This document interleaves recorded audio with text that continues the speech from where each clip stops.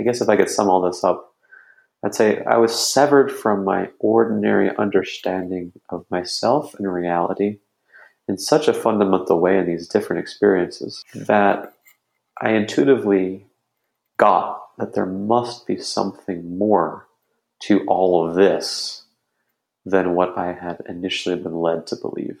And I wanted, therefore, the philosopher in me wanted to know whatever it is that there is more than this ordinary, limited perspective on who it is that I am and what this is all about.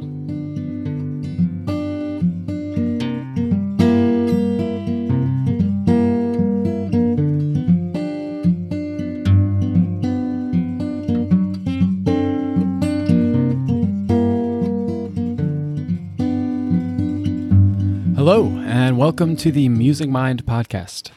This is a space for conversations about consciousness and culture and how we might live in the 21st century.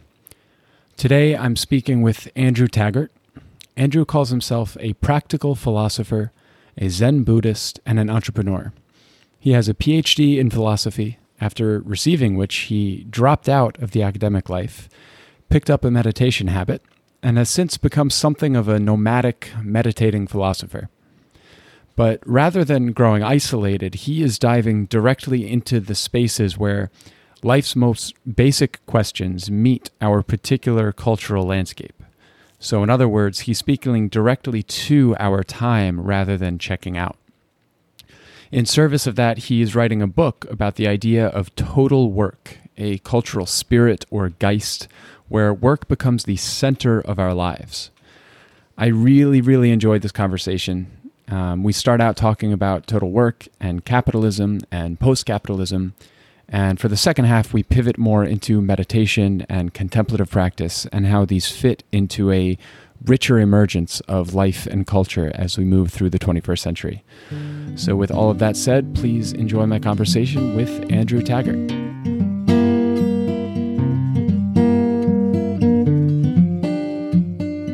Hey, Andrew. Oh, hi, Hoshan. All right, how's it going? It's going all right. I thought an interesting place to start would be, I listened to the talk you gave that you sent out. I believe it's IHMC. And you made a comment that I was really interesting, could be a nice jumping off point. You mentioned Melissa Meyer, who's I believe a Yahoo executive CTO.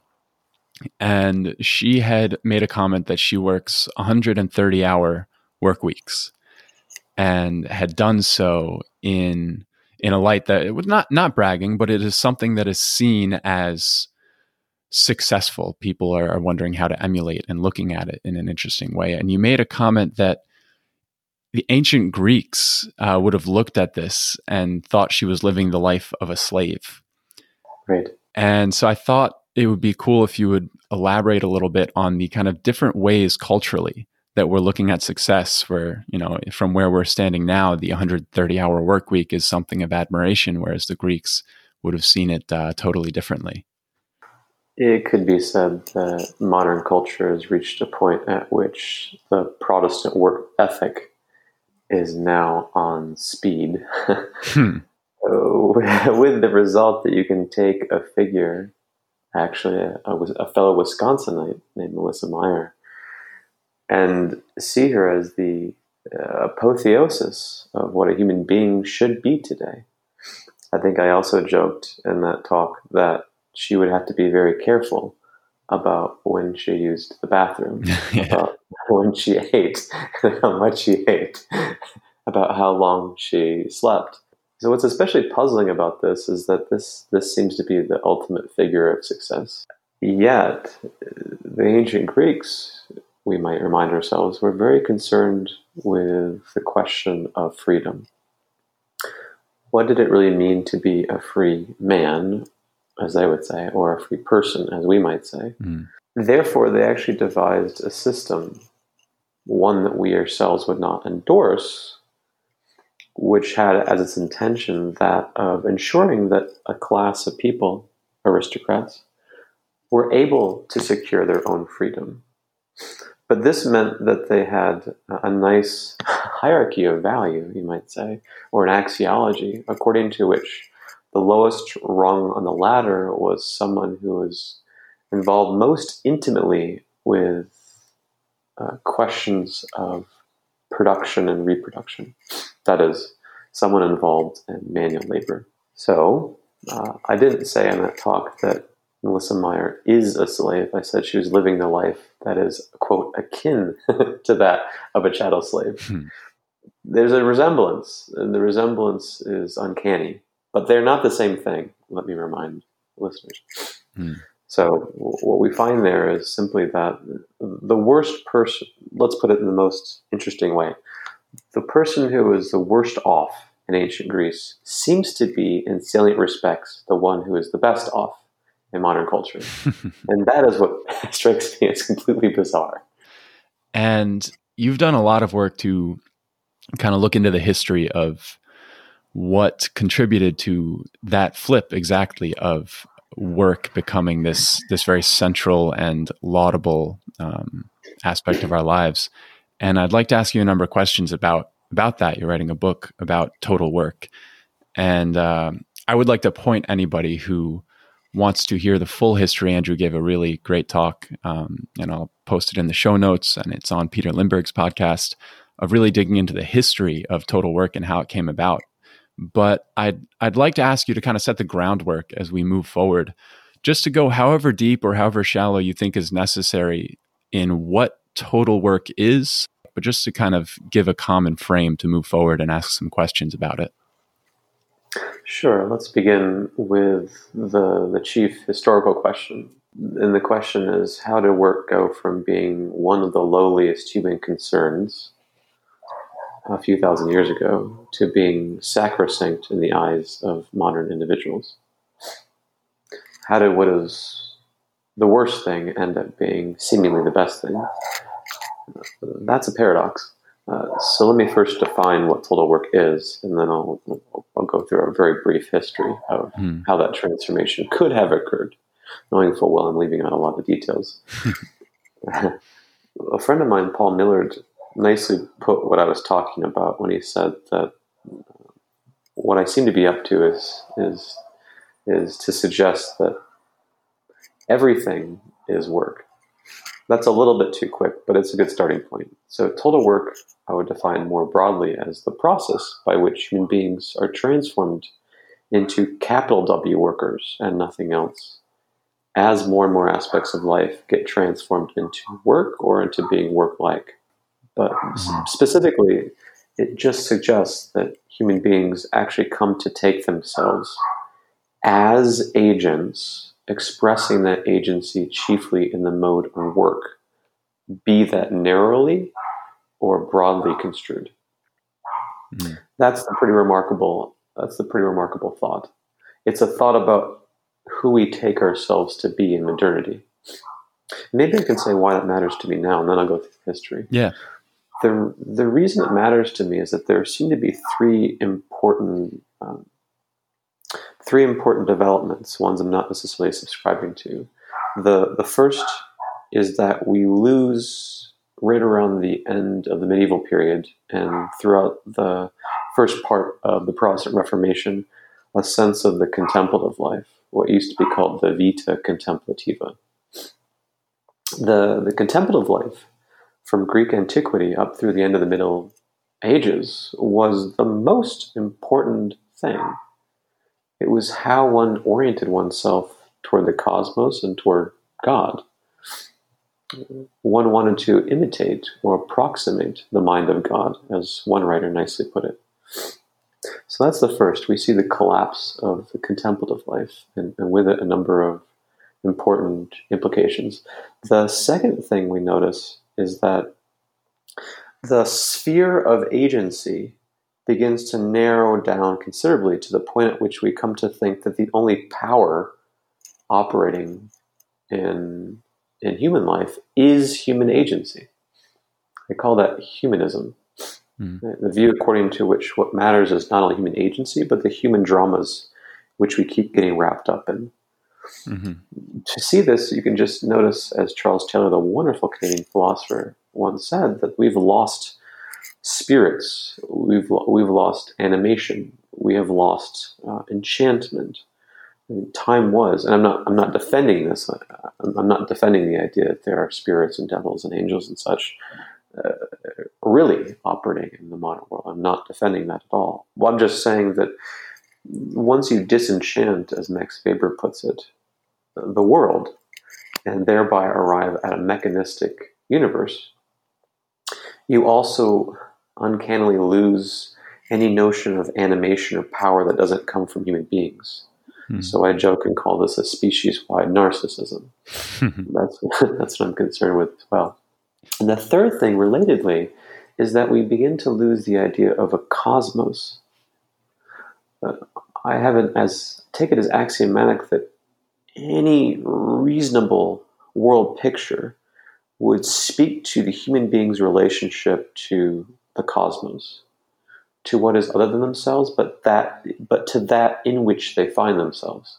Many cultures have had some kind of microcosmic and macrocosmic understanding. But in modernity, that is completely wiped out. We are acosmic in this sense, with the consequence that we end up with something like fancy forms of existentialism, which holds that, well, we're more or less free to act as we see fit, but there is no relationship we have toward an indifferent universe. So that's the backdrop. I'm now happy to go through the history if you'd like me to. Yeah, it would help, I think, grounding everything, the history of how total work came. And I've heard you describe it as something that is coming into being that is not quite yet settled in a kind of totality, but that is almost there, that like we're on this precipice or this brink of total work really manifesting itself. It comes out in the way that work becomes the central lens through which everything else filters. It becomes the kind of the decision mechanism. So all the big decisions in my life, for example, when I think about where am I going to move, it's filtered through the lens of work. And so, yeah, I'd love to hear a little bit of history of just kind of how that came to be. It seems to me that we tend to think of ourselves, as I said, as human agents, but we don't ask ourselves what is the spirit or force or fundamental influence on what it means to be a human agent today. Sometimes I like to, therefore, analogize and say that total work is a bit like a Geist or a spirit, in the sense that it's a bit like a force, and that in that sense, it's operating rather like evolution. I don't mean to say that they're the same thing, by no means.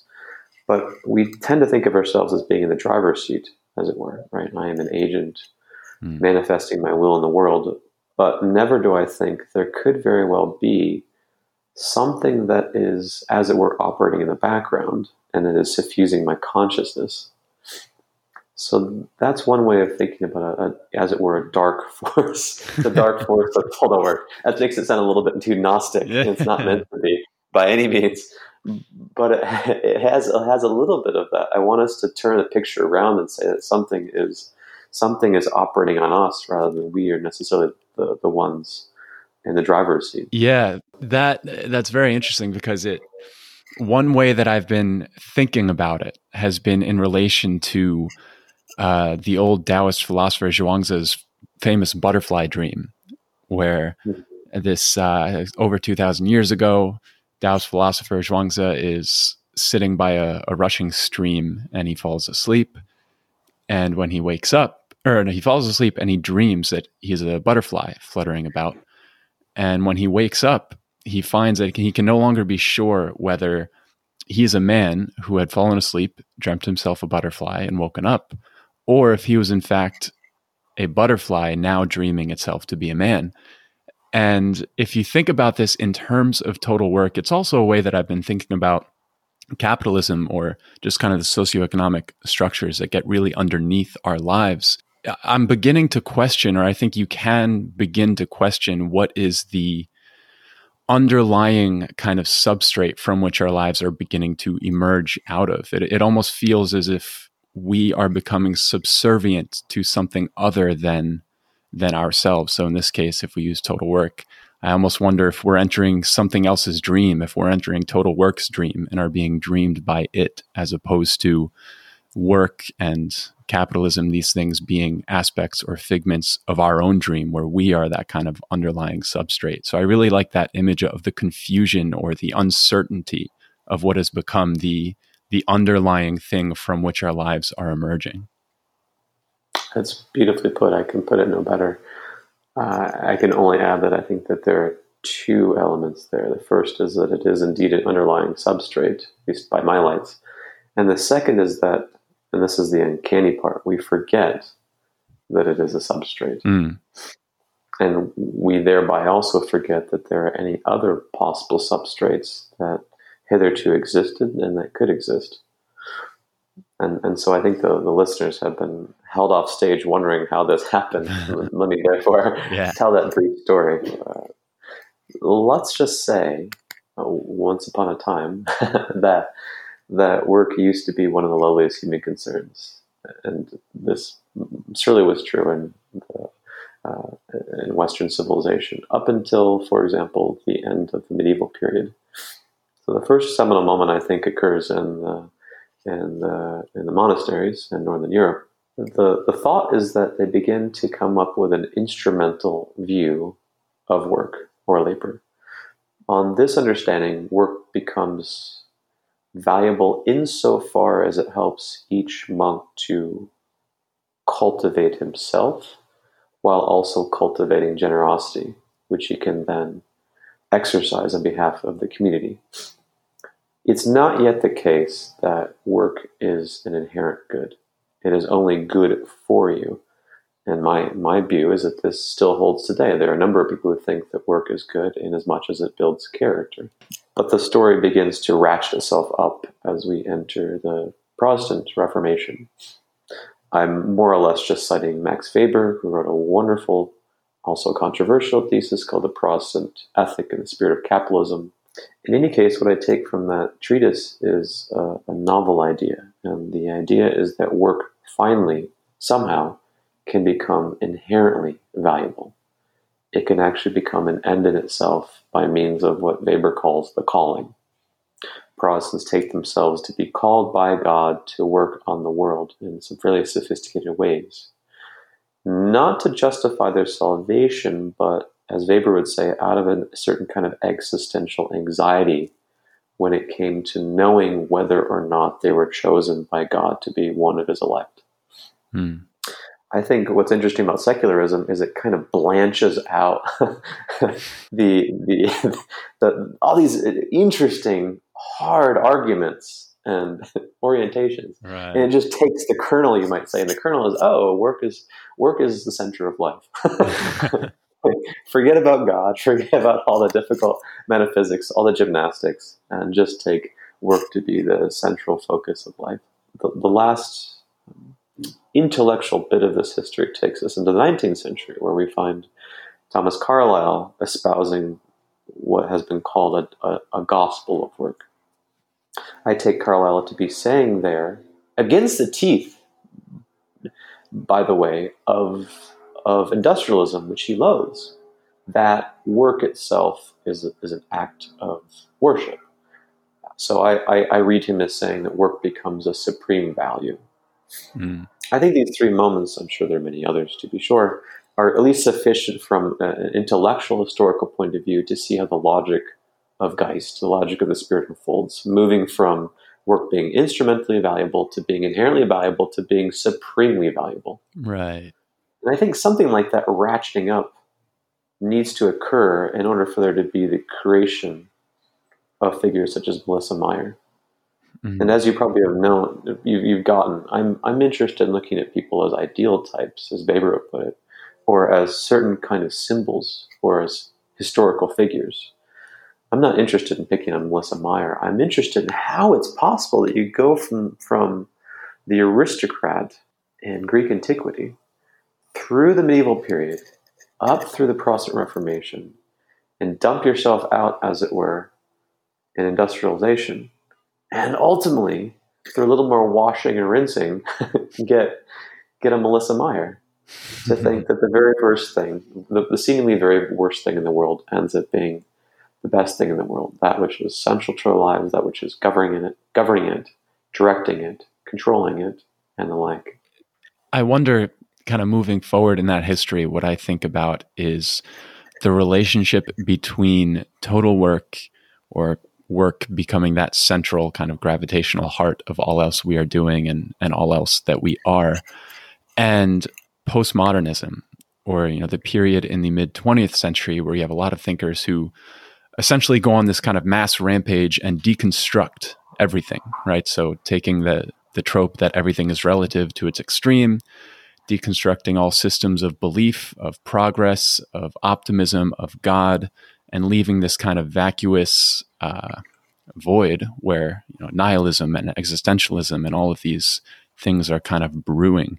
But when I think about that in terms of total work, it seems to make a lot of sense that if you deconstruct the heart of everything that had guided what we thought of as progress or even value, then just by our nature, right, we're creatures that need stories. We contextualize our lives mythopoetically, whether or not we consciously acknowledge it. And if you deconstruct what was at the center, something's going to fill that space. I forget who said it, but nature abhors a vacuum, right? We can't live as centerless beings. And so I wonder if that opened up a greater space for work to kind of sink in and fill in like a balloon osmosing the environment, because around that time, going into the later 20th century, right, it was the heart of this big industrial boom. And a little bit later, you get into the rise of kind of the neoliberal ideas of the individual and the worker and all these things. I wonder if you saw any connection, or if you feel that postmodernism might have been another kind of ratcheting up of work becoming that kind of central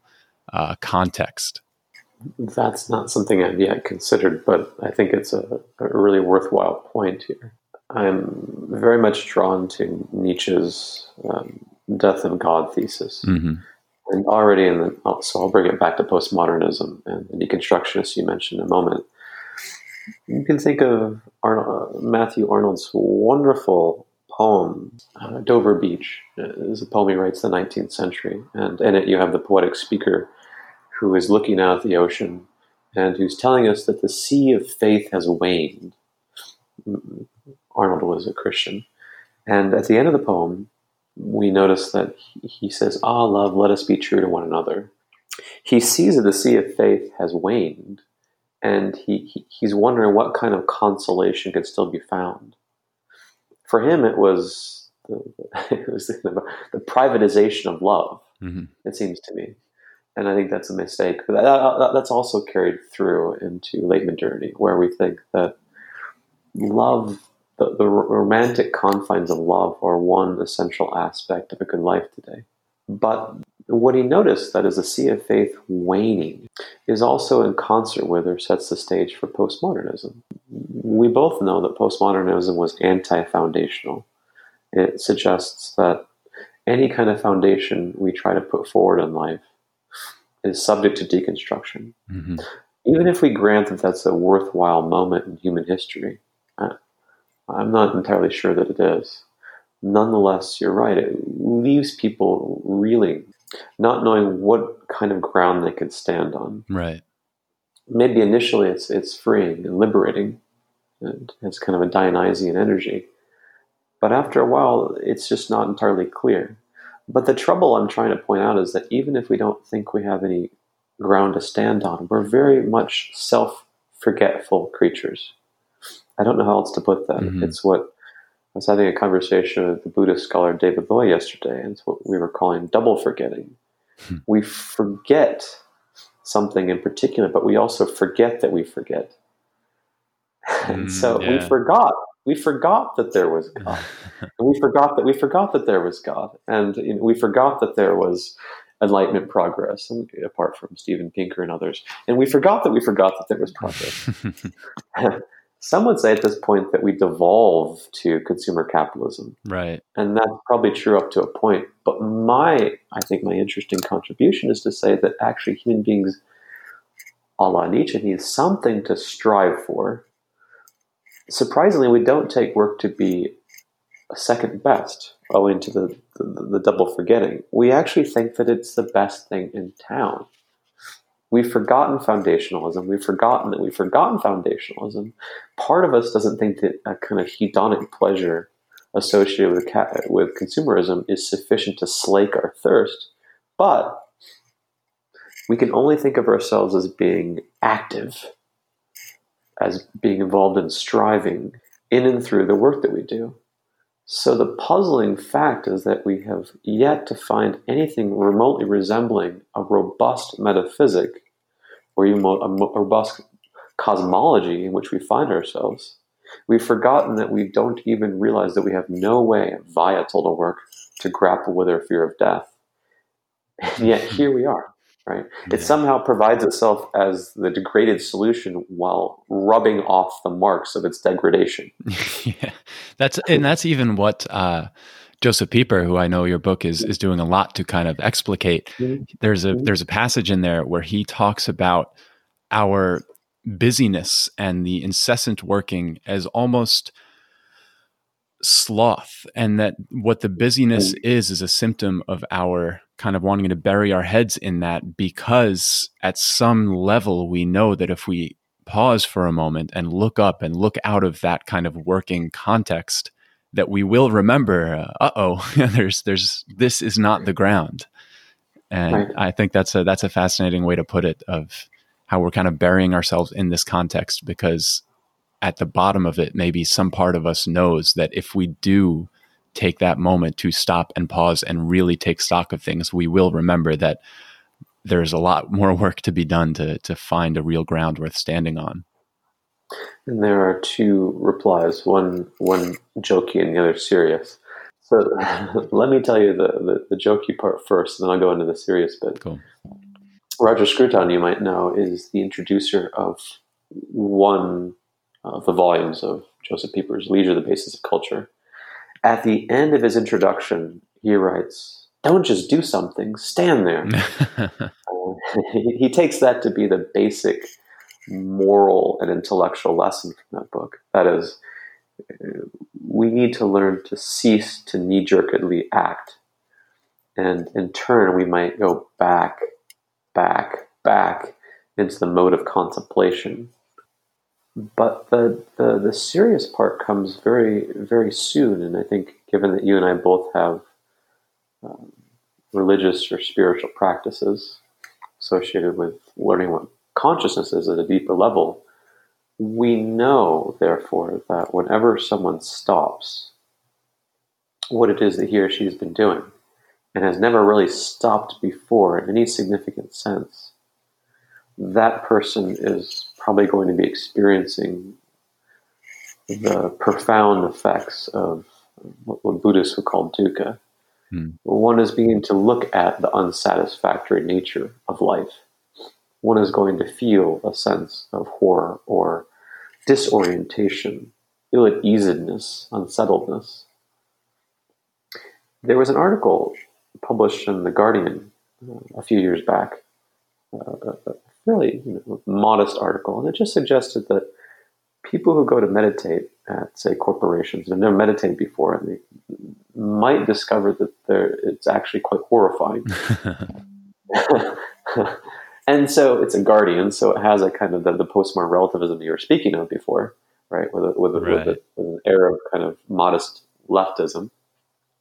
And so it's obviously cautioning people against this potentially very dangerous activity. But I'm actually more or less in agreement with them about this. Meditation is in its own way kind of dangerous. Right. Because it very much might wake you up from the sorts of things you've taken for granted at such a deep level. And who knows whether you'll be ready for that. Yeah. Someone I know recently had mentioned, I think I saw it on Twitter, he was asking from an outsider standpoint. He said, "I've heard that meditation can sometimes lead to these existential crises. And so is it worth trying to get into it? Like, what's the deal with that?" And my response was, that's exactly what you want. That's almost the point, that any meditation that does not precipitate that is not being carried out to its full extent. My wife and I were be going to a meditation retreat. I won't say who, I'll just say we were speaking with some people. And we were telling them we were going to a meditation retreat. And it's a week-long one in the Rinzai Zen tradition. Listeners might not know that Rinzai Zen is pretty hardcore still today. This is the stick-slapping Zen, right? Yes, they're among other things. There's sleep deprivation. There are long days of meditating for 12, 14 hours.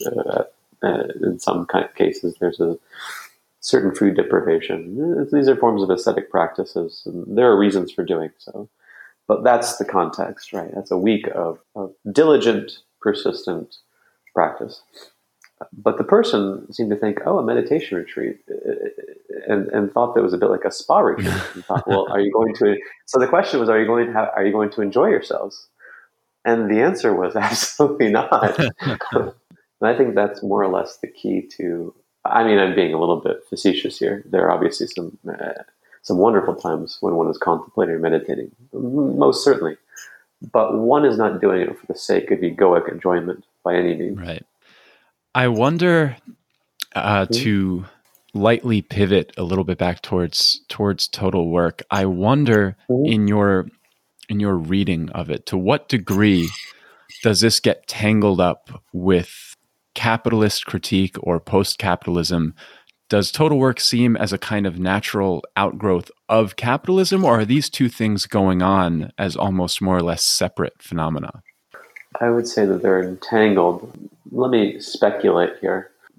My speculation, though, is that total work comes first, and capitalism is the form, or one form, in which total work manifests itself. That's the speculative thesis. And I call it a speculative thesis because I don't have sufficient evidence to support it, but I think it's onto something.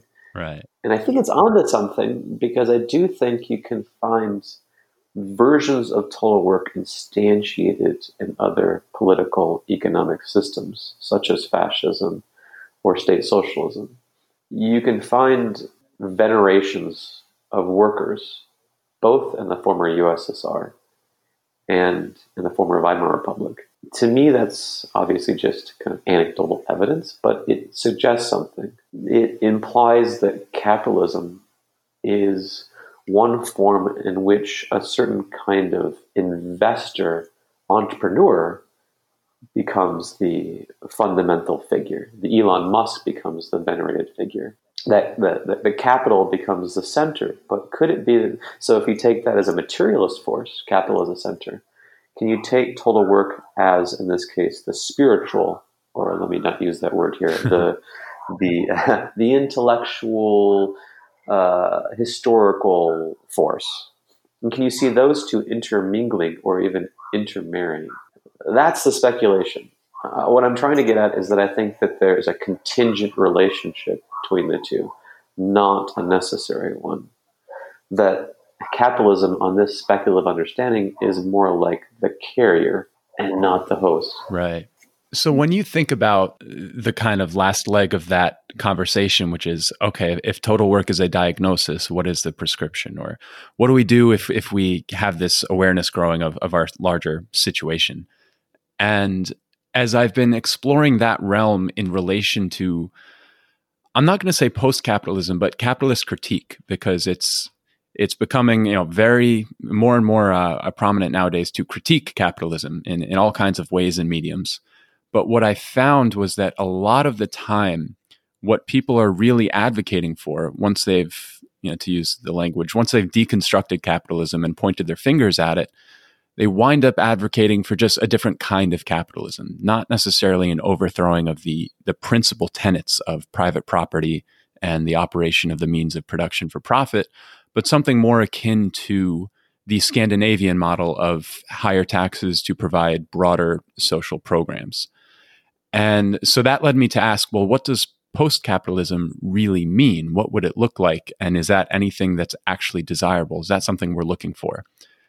And in that area where I've kind of come to so far, that seems to be the most sane, coherent articulation I found is something through the work of a couple of people. Paul Mason does articulate this. Eric Olin Wright also wrote a really nice essay in Jacobin magazine, which is essentially you can describe it as the taming and eroding model.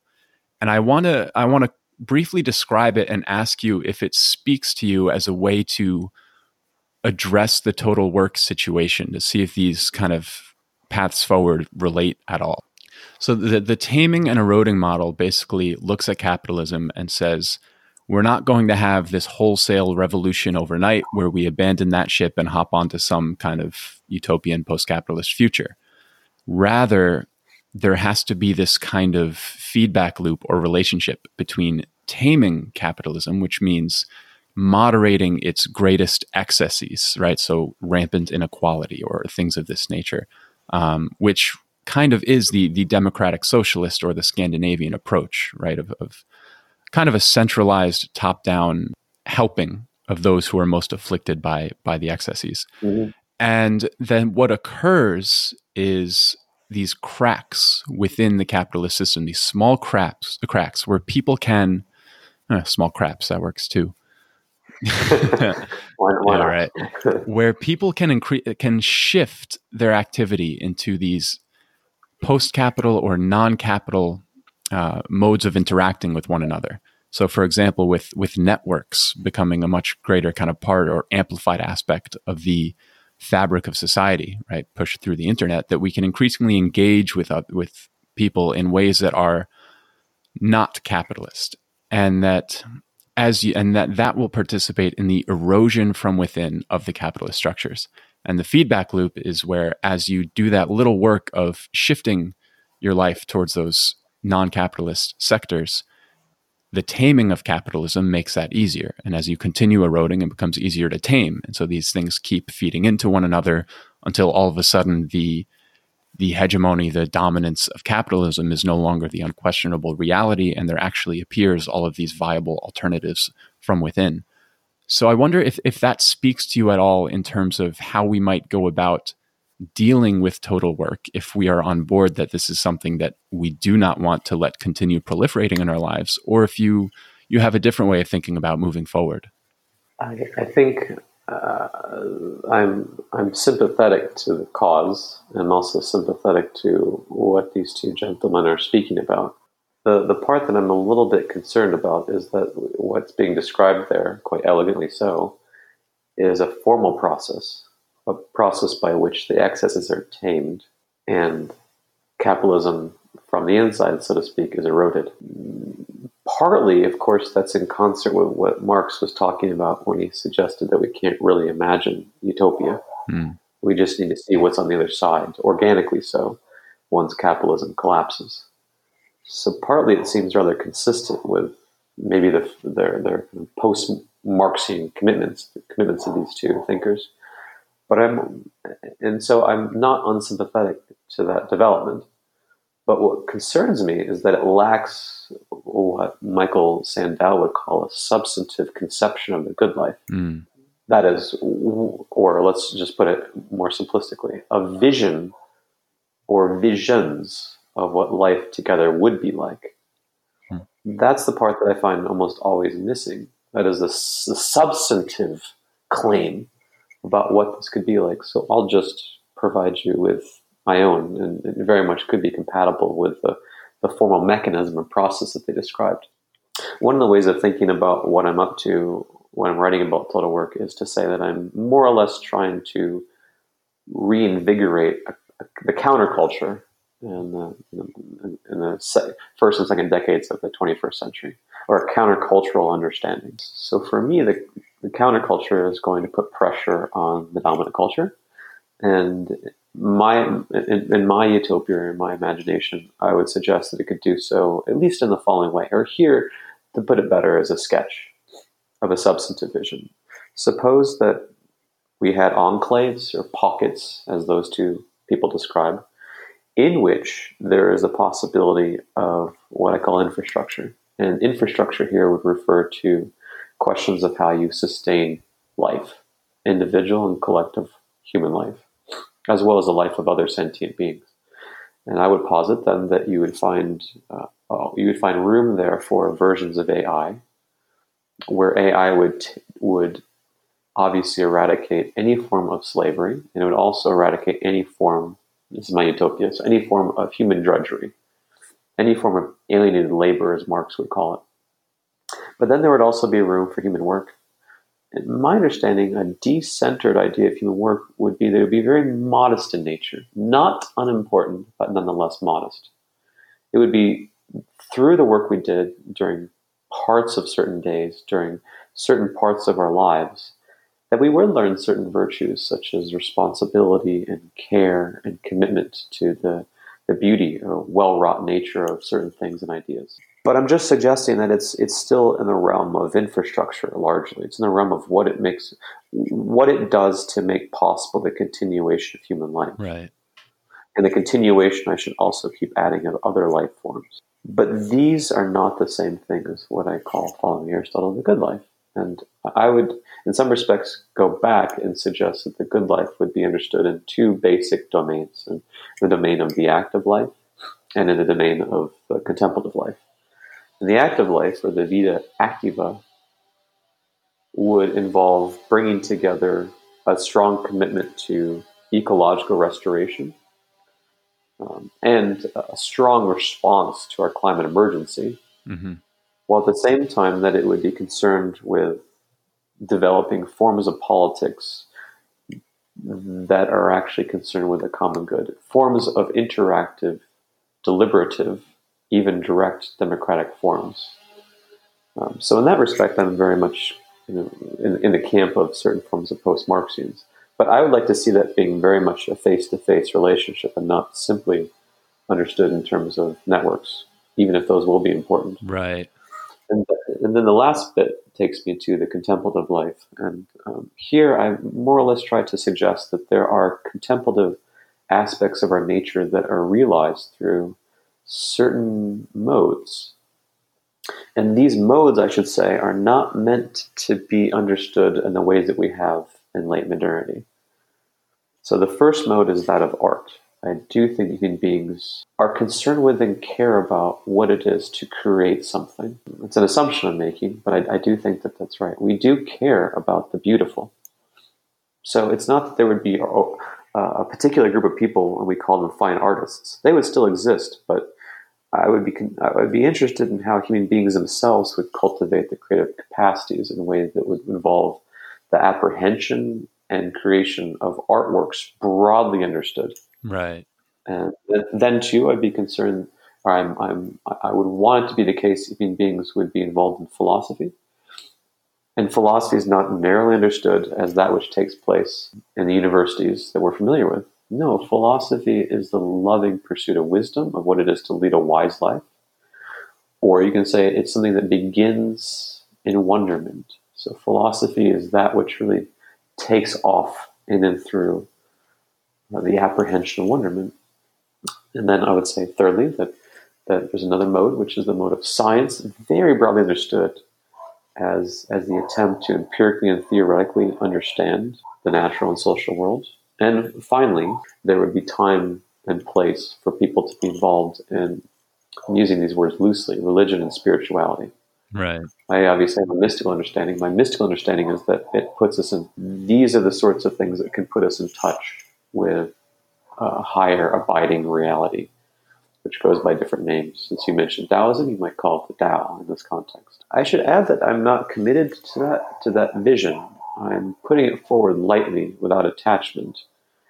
It's just a way of trying to provide, as what Theodore Adorno once called an axial turn, because I don't know how motivating it is for people, individually or collectively, not to have something that seems like that in which they could reside, that in which they could belong, and that toward which they could move. Call that a vision of the good life. It's interesting. What I share your concern, and I'll try to kind of re-articulate this concern that what if we got everything that we wanted, right? So what if, for example, the democratic socialist movement was fully realized overnight? Or even you can go back to Bertrand Russell, who wrote the book In Praise of Idleness, where he talks about 15-hour work weeks, or John Maynard Keynes, who did the same. Rutger Bregman is doing this nowadays really elegantly. these visions, I'm very drawn to them, and I get very kind of swept up in that story. But I also have this concern that I think is what you were just articulating, and this actually comes up in conversations about universal basic income as well, is what if this all happened? Like, what then? Because as creatures, as human beings, there's a lot of people raise concerns of how we would exist in that space of not necessarily freedom, but in that space where there is a lack of coercion coming from the need to work and the need to secure our survival, our ongoing continued access to what we require to live and participate in society. Would we just binge Netflix every night? And John Maynard Keynes did it really nicely. I pulled up a quote of his here because I think it's kind of the heart of the matter. He says that, "Thus we have been expressly evolved by nature with all our impulses and deepest instincts for the purpose of solving the economic problem. If the economic problem is solved, mankind will be deprived of its traditional purpose." And I think we might be able to take all kinds of issue here, but will this be a benefit? If one believes at all in the real virtues of life, the prospect at least opens up the possibility of benefit.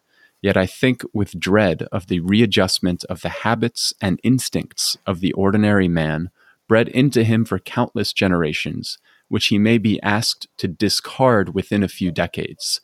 So this idea that if we get to this moment where what he's calling the economic problem is decentered from our ways of being and how we live in the world, what are we going to do? Are we not bred for this? And it's an interesting question, and it speaks to me for the need for education, for new forms of education that are not the kind of factories of mass production we have now that feed directly into the ideology of total work, but education that is much more kind of like tending a garden and equipping people to pursue their own growth and define what that means and so on.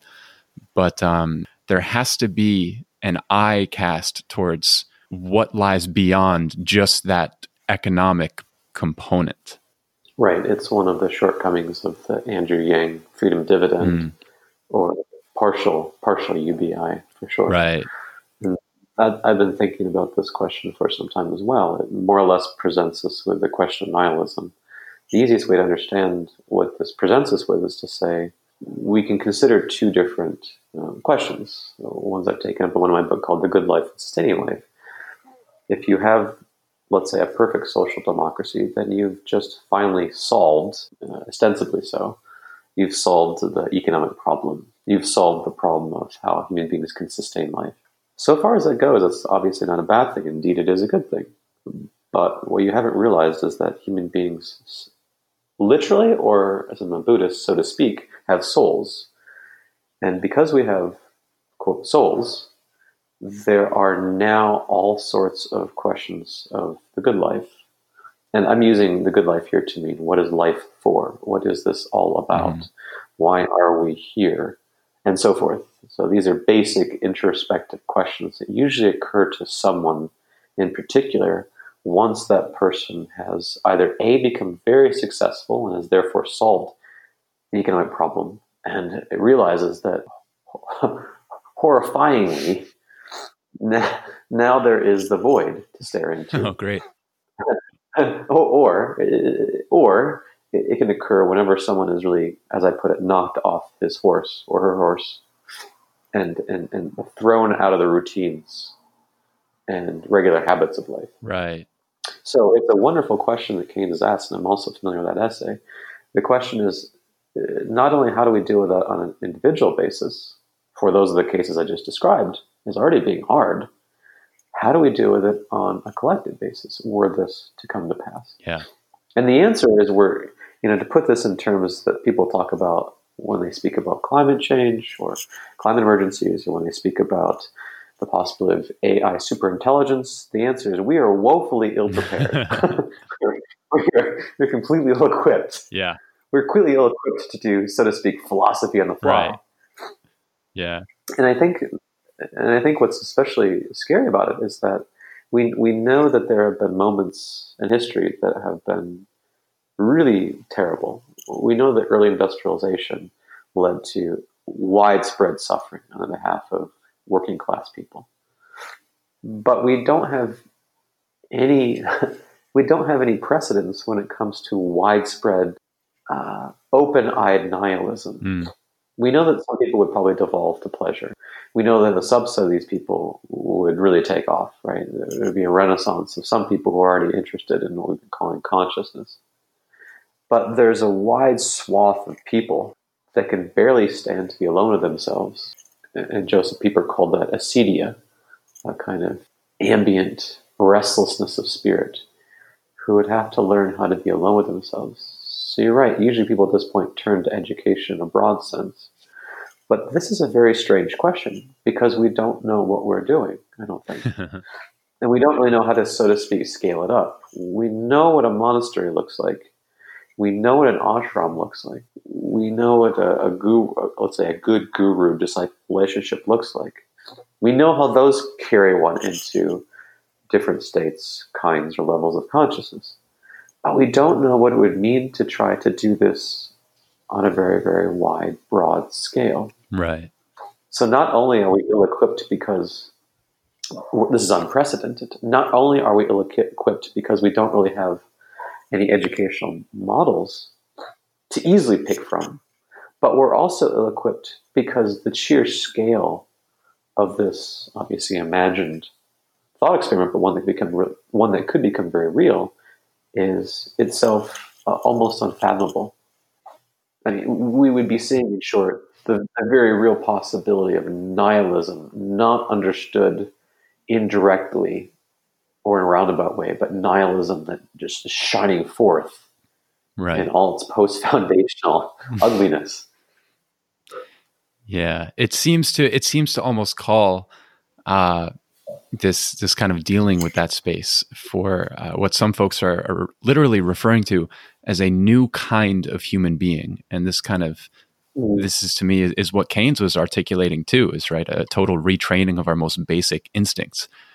And the optimist in me can kind of take this and run with it, because you have people increasingly, or maybe it's just that I'm just finding them right now, but I think we're in this moment. For example, the philosopher Zach Stein says that we are in a time between worlds, and his focus is education. And he wrote a really incredible book looking at and imagining the new forms of education that are being made possible by the advents of the internet and of networking and of new forms of social organization.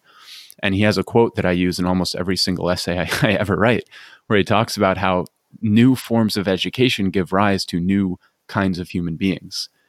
And Paul Mason is doing the same thing in his book when he's talking about the new kind of cultural possibilities being made possible through everything that is going on right now will lead to a new kind of human being. The kind of underlying idea that, and this is really an idea I want to chase and pursue in this podcast, is that certain organizations and cultural institutions, the way that culture is set up and its host of dynamics at any point in time, produces or affords or makes available certain organizations of conscious experience. And that if you tinker or change with those cultural dynamics and those institutions, you get new forms or new modes of consciousness that are made available or are incentivized or nudged a little bit. And if we take seriously, Zach Stein, that we're in this time between worlds where the logic that governed the 20th century and the institutions like the career that lasts for 40 years with benefits in a 401k, or even the schools that, to someone like me, and I think most of us who were born post 1950, the way schools are set up seem to just be a basic fact. But the fact is they really didn't come into being as they are until about 1950. That's when they really began taking their form. And so these things change, and there's a flux that's underlying them. And if we're in a moment where this is beginning to happen, I can almost feel optimistic that human beings are being opened up to possibilities and potentialities that might really speak to this time. And I think your point is exactly what we need to take into this kind of moment of flux, is to simultaneously be looking at, how to prepare ourselves moving beyond the economic shifts and what it would mean to be a different kind of human being. What kind of human beings do we want to be? what is possible, in this moment. What are the possibilities? And for that, we need utopian thinking. We need dreaming. We need fantasies. We need this kind of imagination that can reach beyond our current moment and kind of lay these blueprints to help us move forward. And so the optimist in me finds a lot of heart in kind of these folks who are really saying we're in a moment of cultural change. And I also wonder, folks probably always think they're in a really significant moment of cultural change. All throughout history, I imagine you can make yourself feel that way. So I don't know how much of it is an illusion and how much is really a kind of unique moment of flux. But in addition to all that you said, this was a nice summation. I think I would also add that we need forms of psychotechnology or ascetic exercises that help people to make that kind of transition. Right. My favorite philosopher is Pierre Hadot, passed away in 2010. There are a number of books arguing basically that ancient philosophy was a way of life that was centered on what he called ascesis, or spiritual exercises. All these schools, therefore, I mean schools in the old-fashioned sense.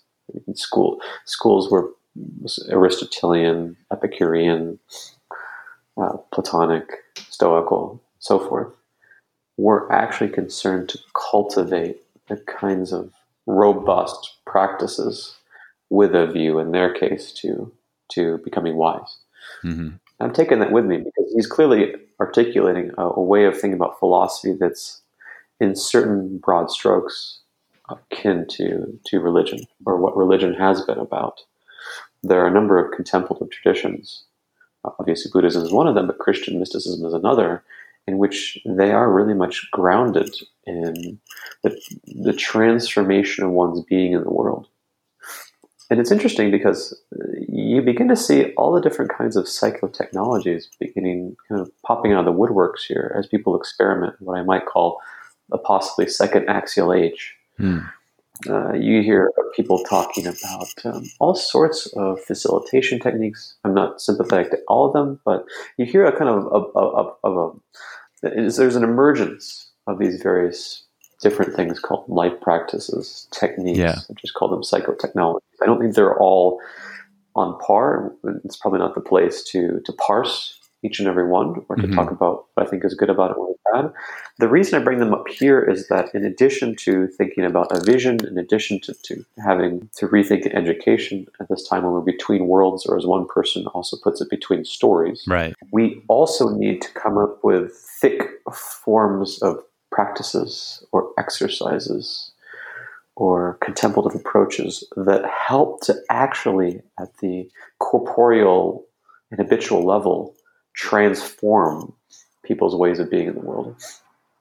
Yeah. And this is not just a Nassim Talebian remark about our becoming more anti-fragile, though it's a good thing unto itself. We will need to become more anti-fragile, not just resilient, but more anti-fragile.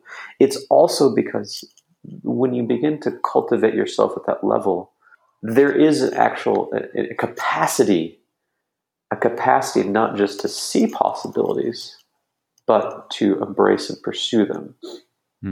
You have, as it were, constitutionally what it takes, for example, to take a risk. We forget that risk-taking, just to use one simple example, is just extraordinarily hard. Taking a risk when when one is faced with uncertainty and fear, and one is going into a place where one knows not what's going to happen, requires what ancient Greeks called courage, moral and intellectual courage. But if it requires moral and intellectual courage, among other things, then there must be a way of cultivating the capacities we need in order to be, so to say, at the ready to embark on a path, again, individually as well as collectively, that's going to require more of us than it has hitherto required. So that's the part I really want to add in here. There's more of us, there's more constitutionally required of us than so far in recent history. Right. Bringing the practices back to the forefront. Mm-hmm. Towards that end, then I think it's a good moment to make a little pivot more into the world of contemplative practice. And your experience. I know you have a number of years of meditation under your belt, and there was a passage in a book that you wrote about sustaining life and the good life that I think can lead us into this arena. I thought it was a really great passage. You wrote, "This guide was written over the course of 3 weeks in August 2014, yet in some greater sense, its birth goes back to the years 2005, 2009, a period I spent puzzling through Adorno's famous line, 'There is no right life in the wrong world,' or the wrong one. In my dissertation, whose point of inflection was the question of the good life in the modern world, I ultimately came to believe that Adorno's assumption that this was the wrong world, and its being so, his conclusion that the good life was unavailable to us, were both incorrect. Since leaving the academy in 2009, I have sought to lead a philosophical life in order to prove that the good life is possible for us today." And that leaves me with a number of questions and a number of things I want to ask, but I'd like to use it as an entry point into your experience meditating, and maybe begin by asking when it was in your life when you first, maybe not decided, but you first began meditating, where you made the switch from being the human being who's referred to as Andrew Taggart, living your life, and where then you looked out at things, and your response to the universe, your response to the world was, I should really sit down and do as little as nothing for as long as possible. So that moment, that inflection point where meditation entered your life, I'd love to hear a little about that. So it might help if I tell my story in a certain philosophical key, and that might help us to situate the question you're asking. It was in 2009 that I finished my PhD about the nature of the good life in the modern world. And I promptly and summarily realized, as I told you when we were speaking before, that I had no clue what I was doing with my life, why I was here, what it was all for. And those questions were precipitated by the fact that I wasn't really cut out to be an academic. But to loop back to what we said before about our institutions changing, I was only ever bred, and I was complicit in that breeding, to be an academic or to be an institutional person. So I was in a state of what I call quiet despair. And therefore I was, as a blessing or gift, introduced to the art of introspection. I call that awakening to philosophy. That was one. Not writing about philosophy is, in my view, not awakening to it. Rather, being inhabited and implicated by certain fundamental questions is an awakening to philosophy. So that was in 2009. Let's move ahead to 2012, where I meet a beautiful woman who is now my wife. And then I was really introduced to another basic question, which is the question, what is love? And how can I love someone? And how can I extend that love and care and compassion to other people? So now there are two questions that are really animating my life. The first is a philosophical one. How can I remain alive to basic questions of existence? And how can I lead a life that is wise? And the second one is, how can I be loving? Then in 2014, I come to another fundamental concern. My eldest sister, named Jen, was diagnosed with late-stage cancer in the end of 2013. And within 12 weeks, she was dead. Wow. And that's very fast, as I understand it. So I want to not get into we could, but there's obviously a number of personal questions there for me and for my family, many of them. But there was also what Zen called the great matter of life and death. I don't know how else to put that. Yeah. I was really shaken up by the fact that I had more or less been, even then, after all those years of inquiring, contemplating, reflecting, and philosophizing, had been blind to the fact that I had taken the world on almost entirely secular terms. It's what Charles Taylor, whom I've already referred to, calls the immanent frame with a closed spin. That is, it's a world that's closed off from metaphysical questions. Is there an afterlife? Was I born? Am I the same as this material being? Is reincarnation or rebirth possible? Are there other levels of consciousness that are beyond the ordinary, everyday forms of consciousness with which we're familiar? I think these are three important moments in my life story. The one about wisdom, the other about love, and the third about awakening. Awakening or enlightenment in the Buddhist sense. That really, in the relative but not absolute sense, made me who I am. So, to get back to your question, I really became alive to meditation of the seated kind in a fairly incremental way. I became alive to it initially through philosophizing with people. Philosophizing is rather like a piece of performance art. I have my eyes closed, the other person has his or her eyes closed. I'm asking a person a basic question. That person is replying with a basic answer, and so forth. That is not, strictly speaking, a non-discursive, seated meditation practice. But I began to notice as early as 2011 that there's epiphenomenal states. I couldn't realize it. I was feeling all these ineffable feelings of joy and well-being, gladness. I was feeling that my body actually was responding to what was occurring. My lungs felt as if they were, quote, growing larger. My eyes were dilated. My senses were much more intensively engaged. And those are just some simple byproducts or epiphenomena. But there seemed to be more that was actually happening. And I was very puzzled by that, even though I had read Addo. So there was already a kind of a transformation occurring in the one who is asking the questions of the one who's providing the answers. A transformation that wasn't really reducible to ordinary denotative language of the kind we find, for example, in science or in schools that we're familiar with. Right. So that was already a curious, mysterious event. Yeah. And then it was in 2012 when I meditated for the first time with the woman who's now my wife, Alexandra, and the story goes like this. We're sitting there and our eyes are closed. We're sitting on a yoga mat, and I can barely cross my legs. And my hands are reached out toward hers. So it has that kind of kumbaya optic.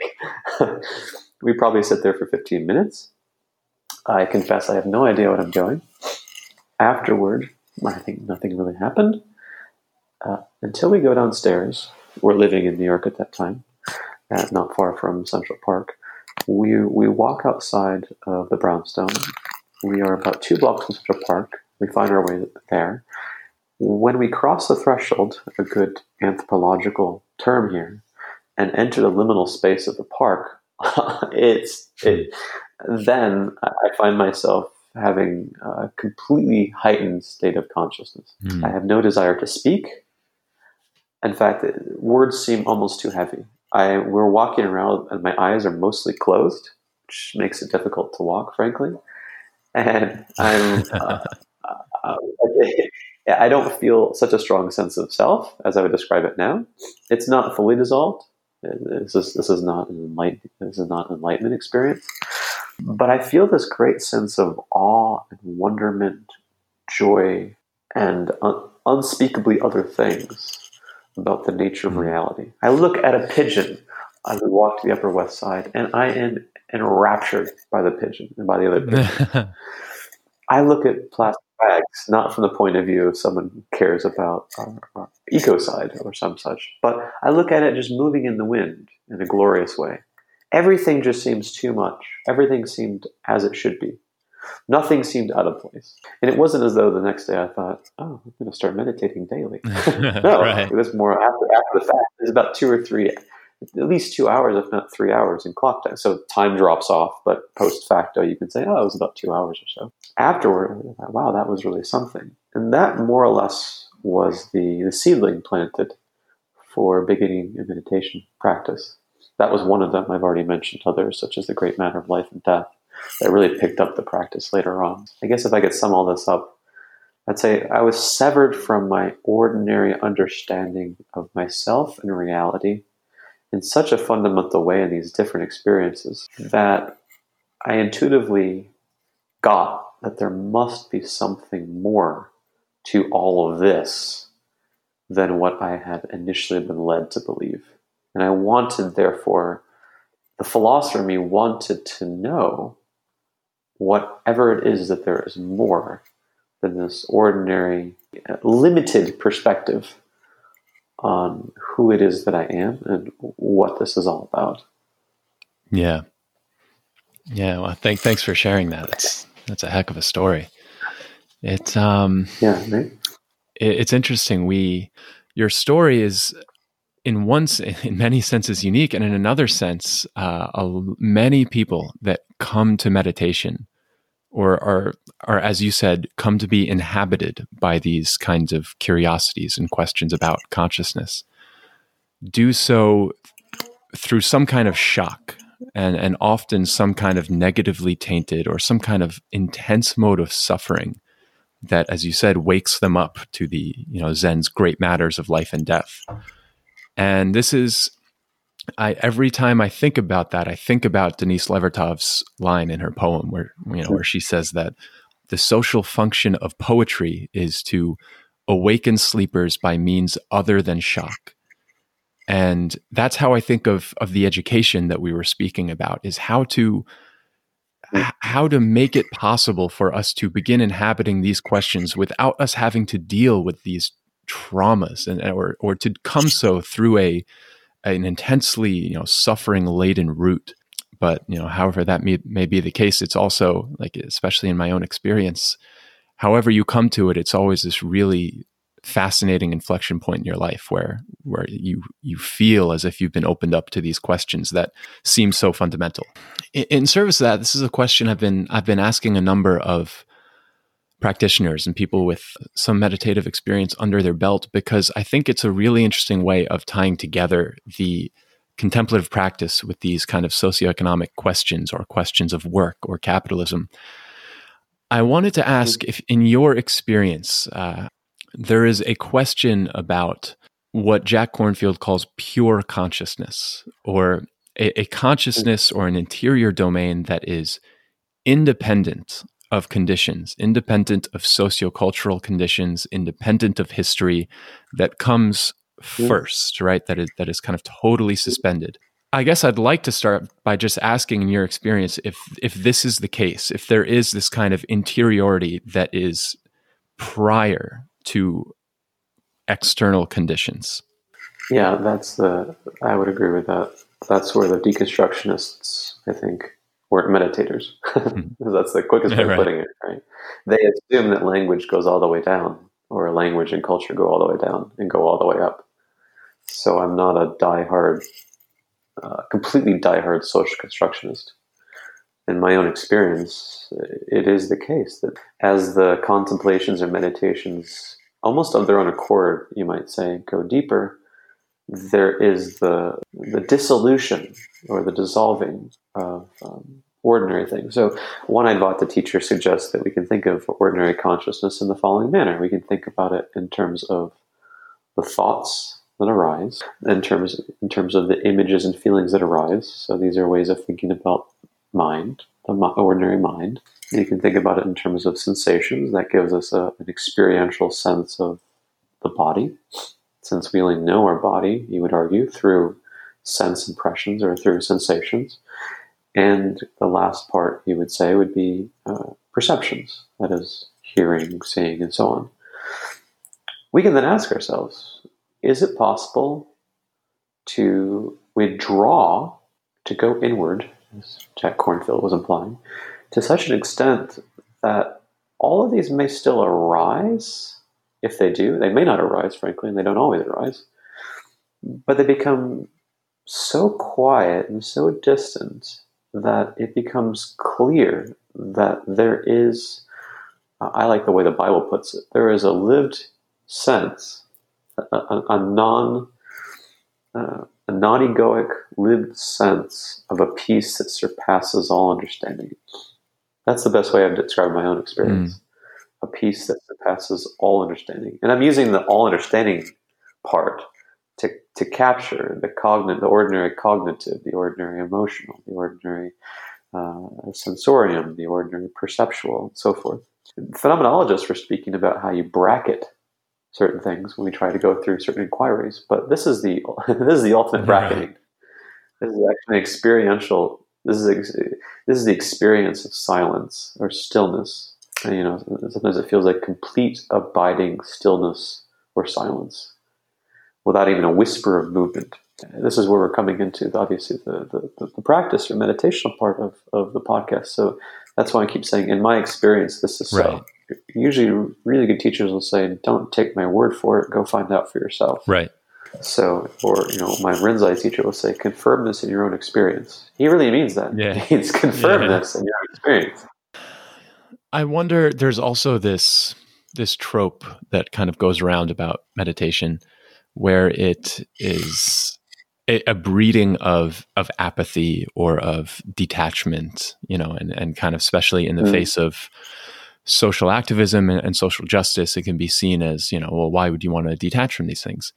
And there's a rich dialogue that goes on there, and there's all kinds of responses. But I wanted to ask you, because you inhabit this really interesting space where you're, at least from where I'm sitting, behind my computer, thousands of miles away, it seems that the contemplative aspect is very intimate and important to your life, where at the same time, what you're essentially engaging in is a kind of cultural critique.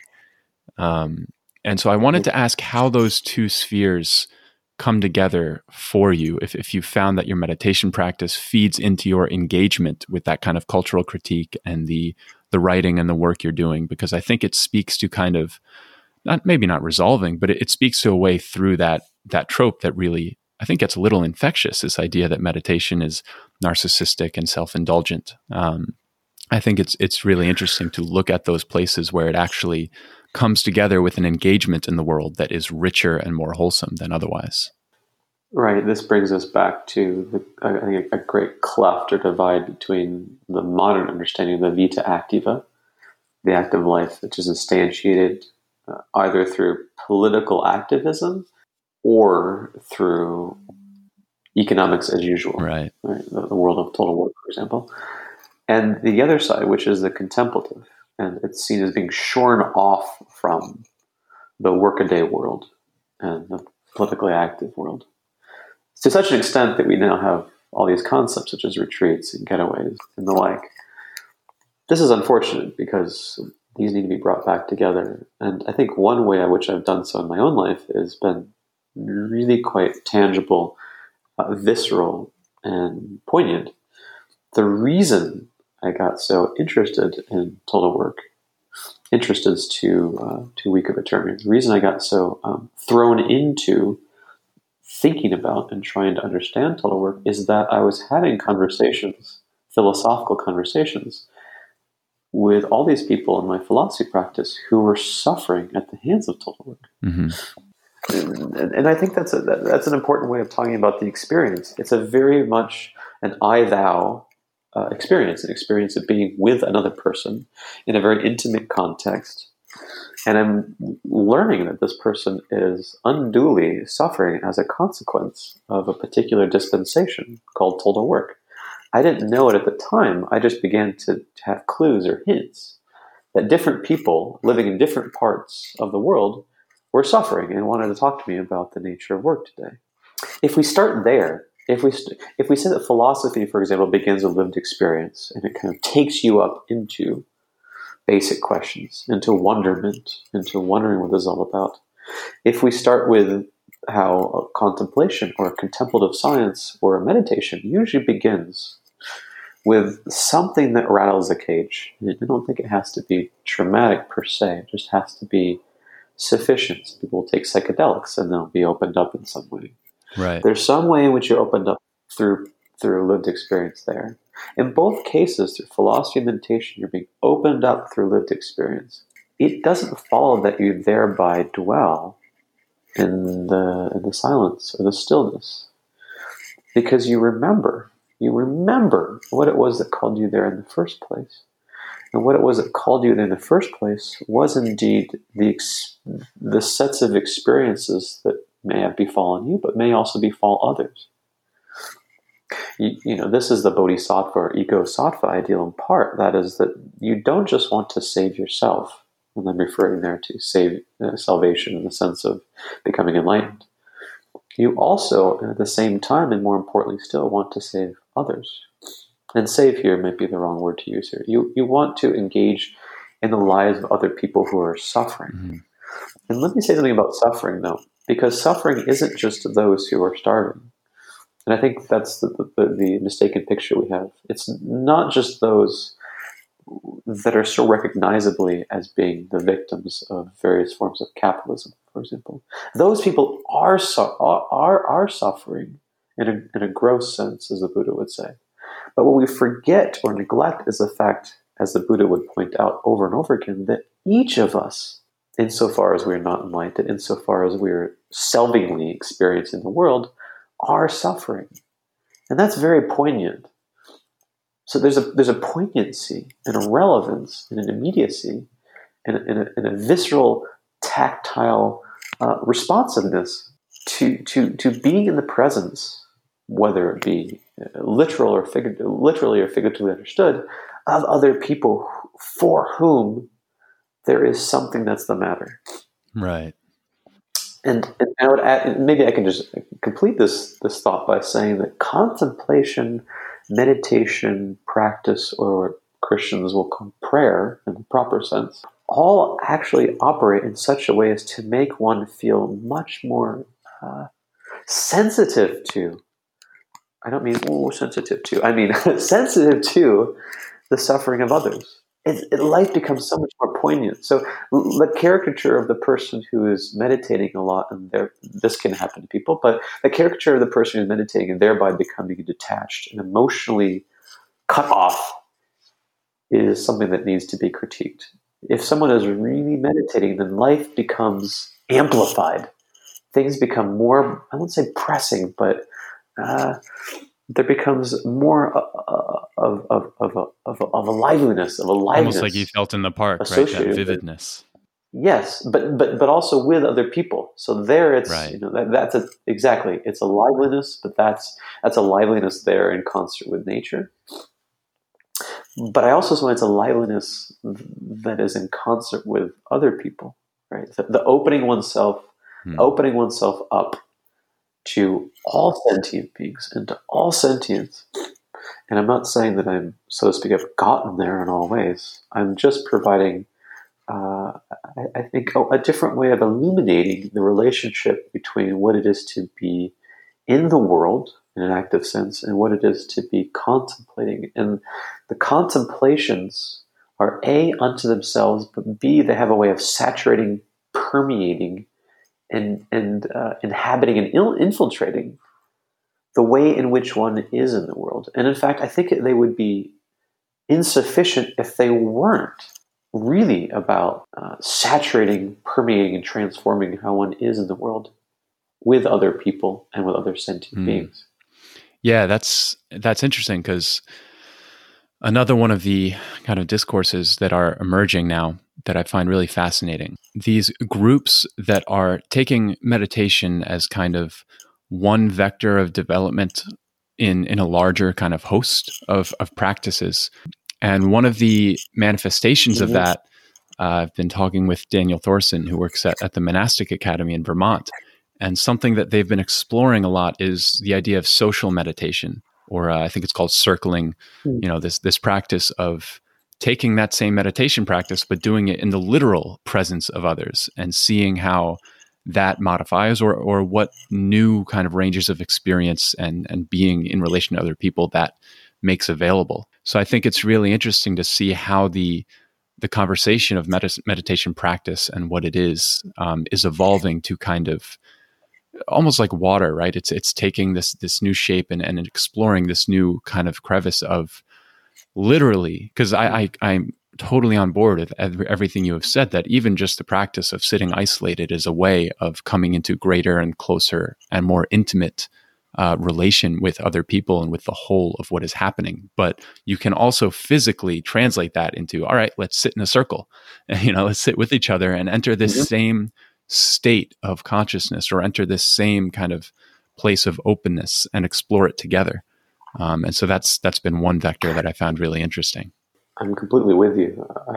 As I mentioned before, I was speaking with David Loy, who's written a book on Eco-Dharma, and he and some other people have started the Rocky Mountain Eco-Dharma Center in Colorado, and they are still trying to explore and experiment with how one begins to, for example, meditate in nature, or what is the relationship between the Dharma or Buddhist teachings or Eastern teachings and ecological engagement.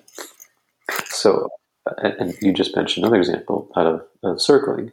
I think we might be, and I make this also as a speculative remark, entering into what I'm calling the second axial age. The axial age was a term coined by Karl Jaspers to try to understand what in the world was going on around the time that Socrates, Gautama the Buddha, Confucius, Jesus, and others were living.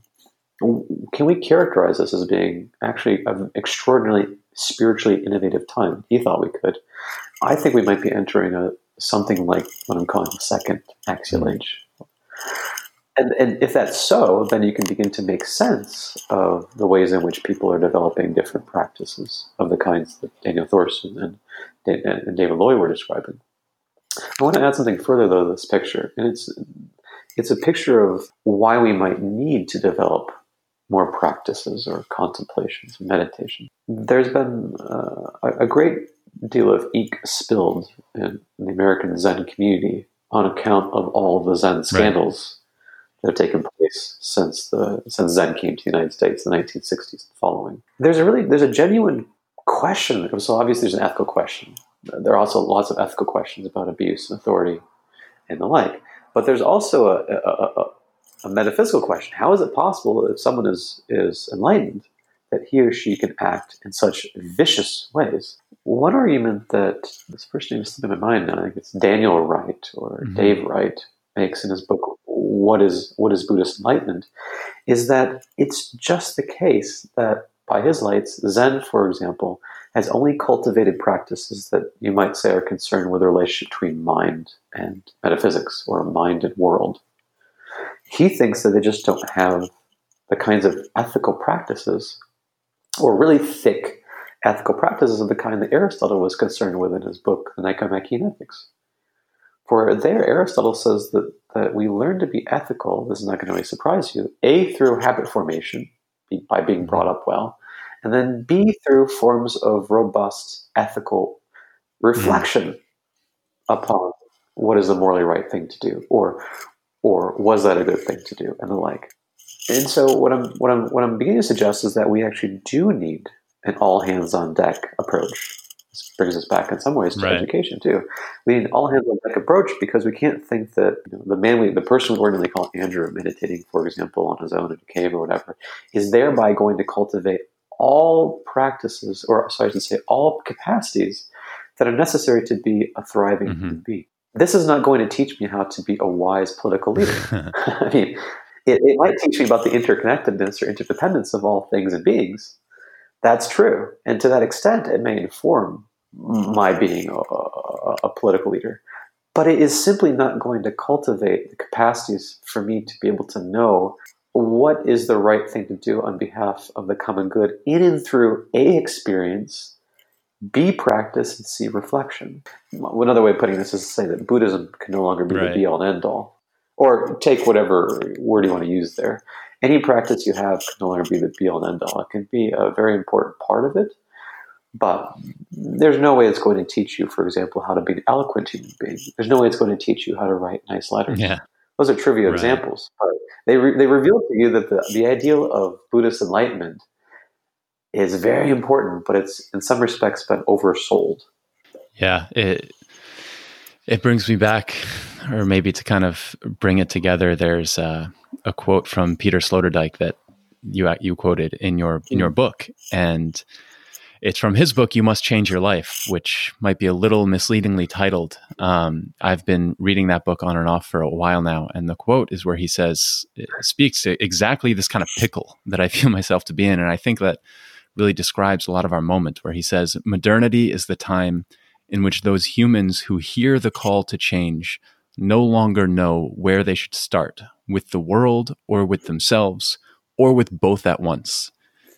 And it's in his conclusion there, in this kind of both at onceness, that is really kind of coming forward. And I think we need to amplify are these, not to use a baggage heavy word, but these more integral approaches to what we're doing and how to get to where we might want to go. I like that quite a bit, because I actually did just read Ken Wilber's book, A Theory of Everything. So the word integral did just actually come to mind as you were speaking. And that is one way of talking about an all hands on deck approach. So there are those on the right, such as Jordan Peterson, the moderate right, who are arguing that we need to clean up our room first. So he's taking a very standard conservative view. Clean your room, get your own house in order. That's important. And according to Ken Wilber, it has been neglected by the left. But then there are those who say that getting your own house in order may become, for example, a merely solipsistic act if it has nothing to do with the larger world around you. And so you have leftists who will, turn the corner and say, well, what about social and ecological justice, among other things? Rightly so. But I liked Ken Wilber's book because it was actually all hands on deck. It suggests that we actually need to do both without sacrificing one to the other, without playing one against the other, or without coming into different political camps or factions where one is emphasized at the expense of the other. I like that he pointed out that the left itself has been unconcerned or uninterested in the interior lives of people. I mean, it's not for nothing that the people this is an interesting point. The people I've tended to have more philosophical conversations with over the years have indeed been business persons. They have indeed been people who have come to it by means of, let's call it, self-help. We can denigrate self-help if we're being snobby, or we can say, hang on, that's an entry point into some broader questions about the interior life and about the kind of person I am. Yeah. Once again, though, that's necessary but insufficient. One way of trying to describe how they come together was through that example I gave. It's a pretty tactile one. It just suggests that someone who's contemplating actually is becoming much more aware of the unsatisfactory nature of the lives of people around that person. And it becomes so much harder to turn away. I call that betrayal. It becomes so much more difficult to turn away from other people in a way that you once had, because it can be no longer neglected in the same way. Right. That's just one way of thinking about how we need both at once. Because both at once are staring you in the face once you start to see that it's staring you in the face. I think Sloterdijk talks there about a poem by Rilke, and there's a way in which I think there's a statue or a bust, a torso that's staring back at us, or I should say, it is the one that's staring at us, or its gaze is upon us. When you contemplate more, you realize that more of life is staring at you, gazing at you. Right. As we move towards a closing point, one last question I wanted to squeeze in. A lot of our conversation has, I think, tended towards the direction of participating in the cultures that we want to see emerging in the world, or taking part in these groups.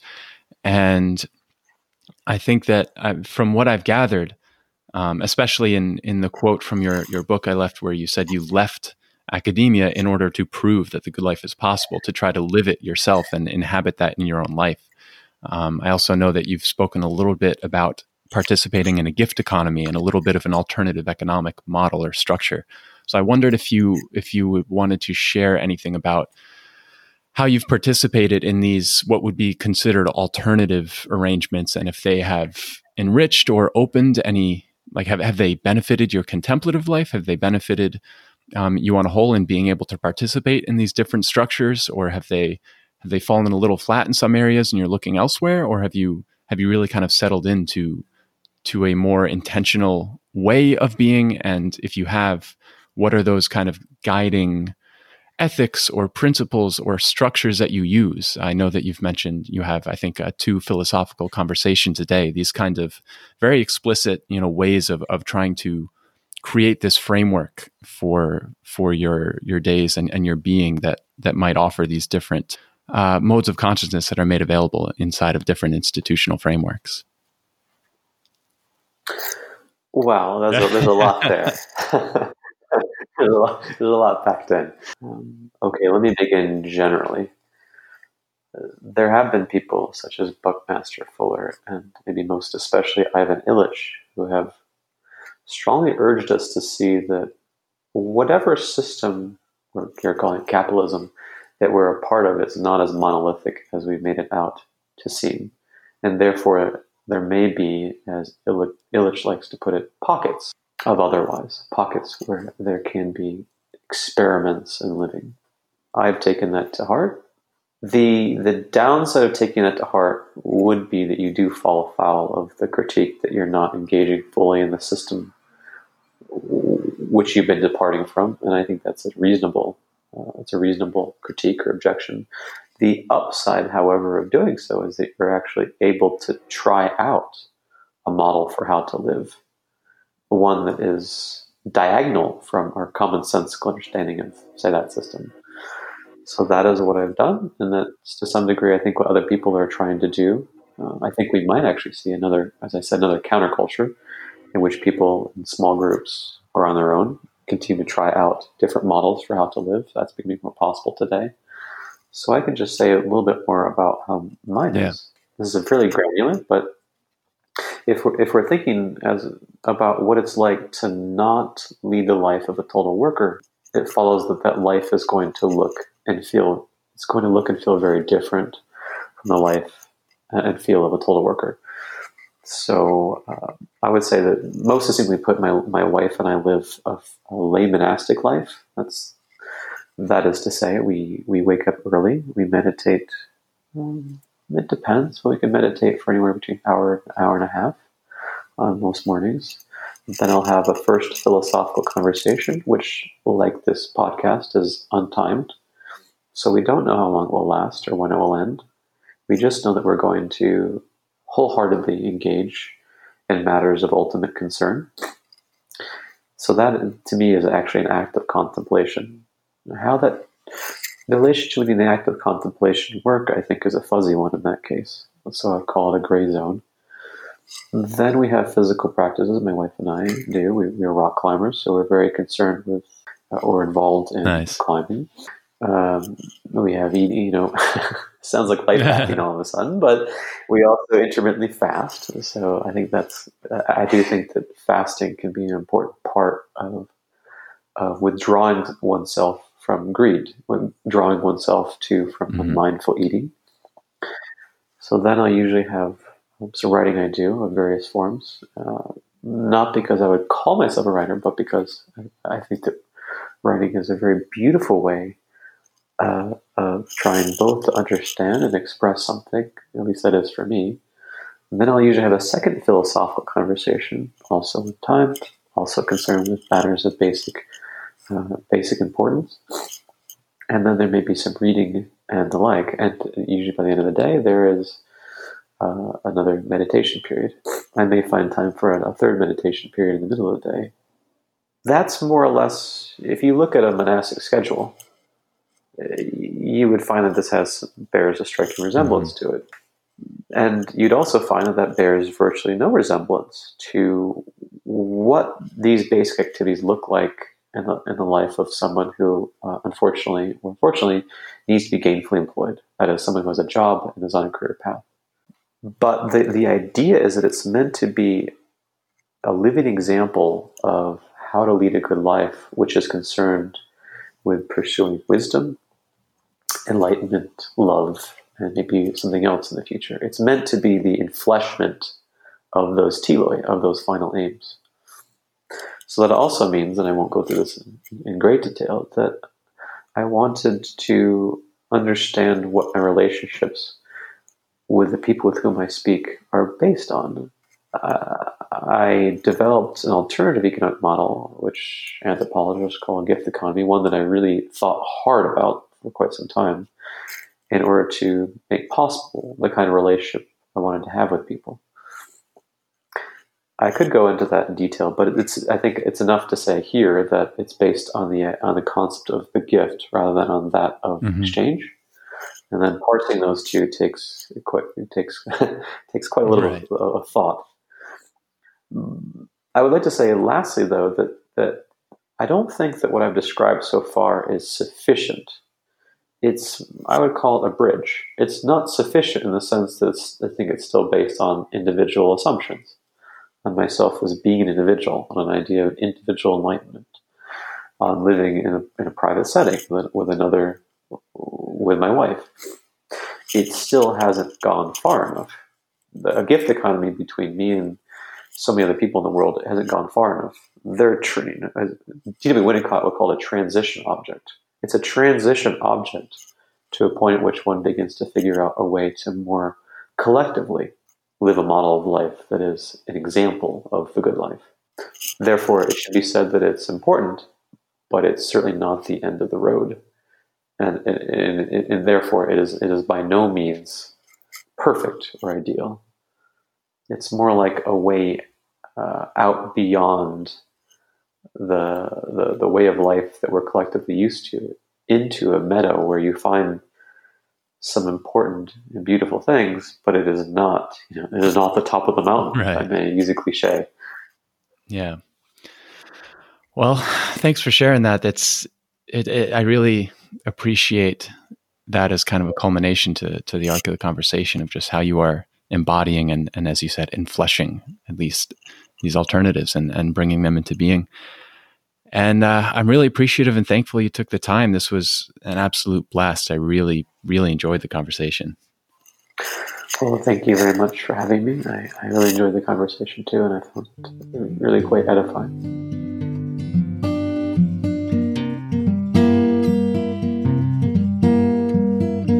All right, that was Andrew Taggart. If you enjoyed the conversation and would like to get more familiar with his work, his website is andrewjtaggart.com, which I'll link to in the show notes. And if you enjoy the podcast and you want to help it exist or even thrive and are so moved to help support it, you can head over to patreon.com/OshanJarrow or the podcast website musingmind.org/podcast, where even a donation of $1 a month will really help me get this project off the ground, improve production quality, and just give more time into developing and researching and making it interesting and valuable and fun.